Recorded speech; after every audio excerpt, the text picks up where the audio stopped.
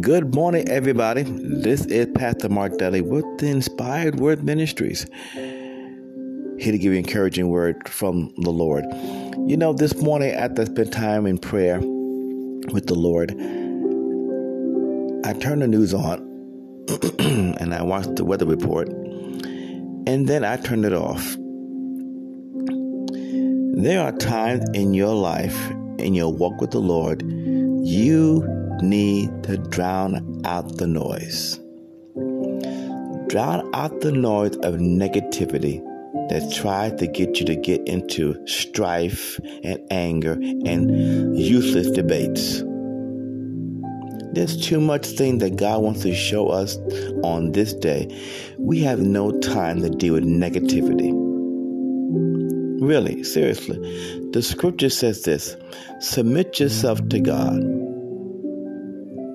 Resist the devil, and he will flee. Draw nigh to God, and he will draw nigh to you. There's never been a time, I believe, in my Christian walk with the Lord, that we need to submit ourselves to God and draw nigh to God. And you can't submit to God and draw nigh to God if you're hearing negativity every second of the day. Not just on television, but in your own soul. All the negative things people said about you, all the derogatory, discouraging, deflating things people said about you, they're still there, and you have to renew your mind every single day to drown out that noise and hear what thus saith the Lord and be led by his Spirit. I have no time for negativity. I have no time for it. I've dealt with it most of my life. I'm not dealing with it no more. I take a stance and say, you know what? If you have nothing encouraging, nothing edifying to say to me, please be slow to speak, but quick to leave. Be slow to speak, but quick to leave my presence. I got to guard my heart, I got to guard my ear and my eye gate. And I don't have time for that. Do I stand here saying I'm Mr. Perfect? Never. And I never will. I'm a work in progress, just like you are. And I'm not going to allow the work that God is doing in me be stopped because some people says, well, I heard, I saw, I don't think, I believe, and all that. I don't want to hear that. I've looked at my circle of friends lately, and I don't have a lot of friends. And I'm glad about that. I choose my friends wisely. I go with the word of God that said, how can two walk together except to be agreed? I want to be around people that are in agreement with what God is saying.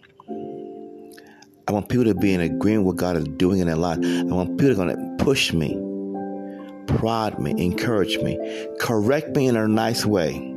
I can receive it. But I don't need people telling me, I don't think you can do this. You're not good enough. You're not smart enough. Look what you did. Look where you're living at. I don't need that. And you don't need it either. You don't need that. Not where we are in this season. It's only, I think, about 7 more weeks before New Year comes up. And we can all look back at the things we didn't accomplish. But don't do that. Don't do that. Write down the things that God had done for you this year. That's your starting point for 2024. I wonder how many would do that. Sit down and write out the things that God has blessed you with in 2023. Because we all started off excited, exuberant, 2023. And then life hit us. But here we are,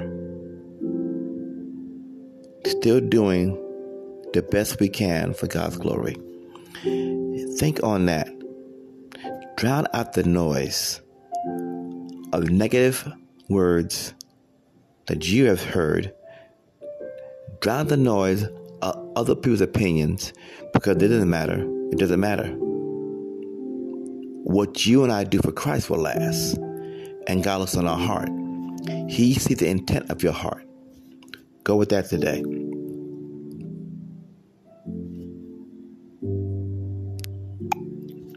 And don't be hindered today. Go forward. This is a new day, new mercies, new grace, new favor, new wisdom. Go out and enjoy your day. God bless. We love you.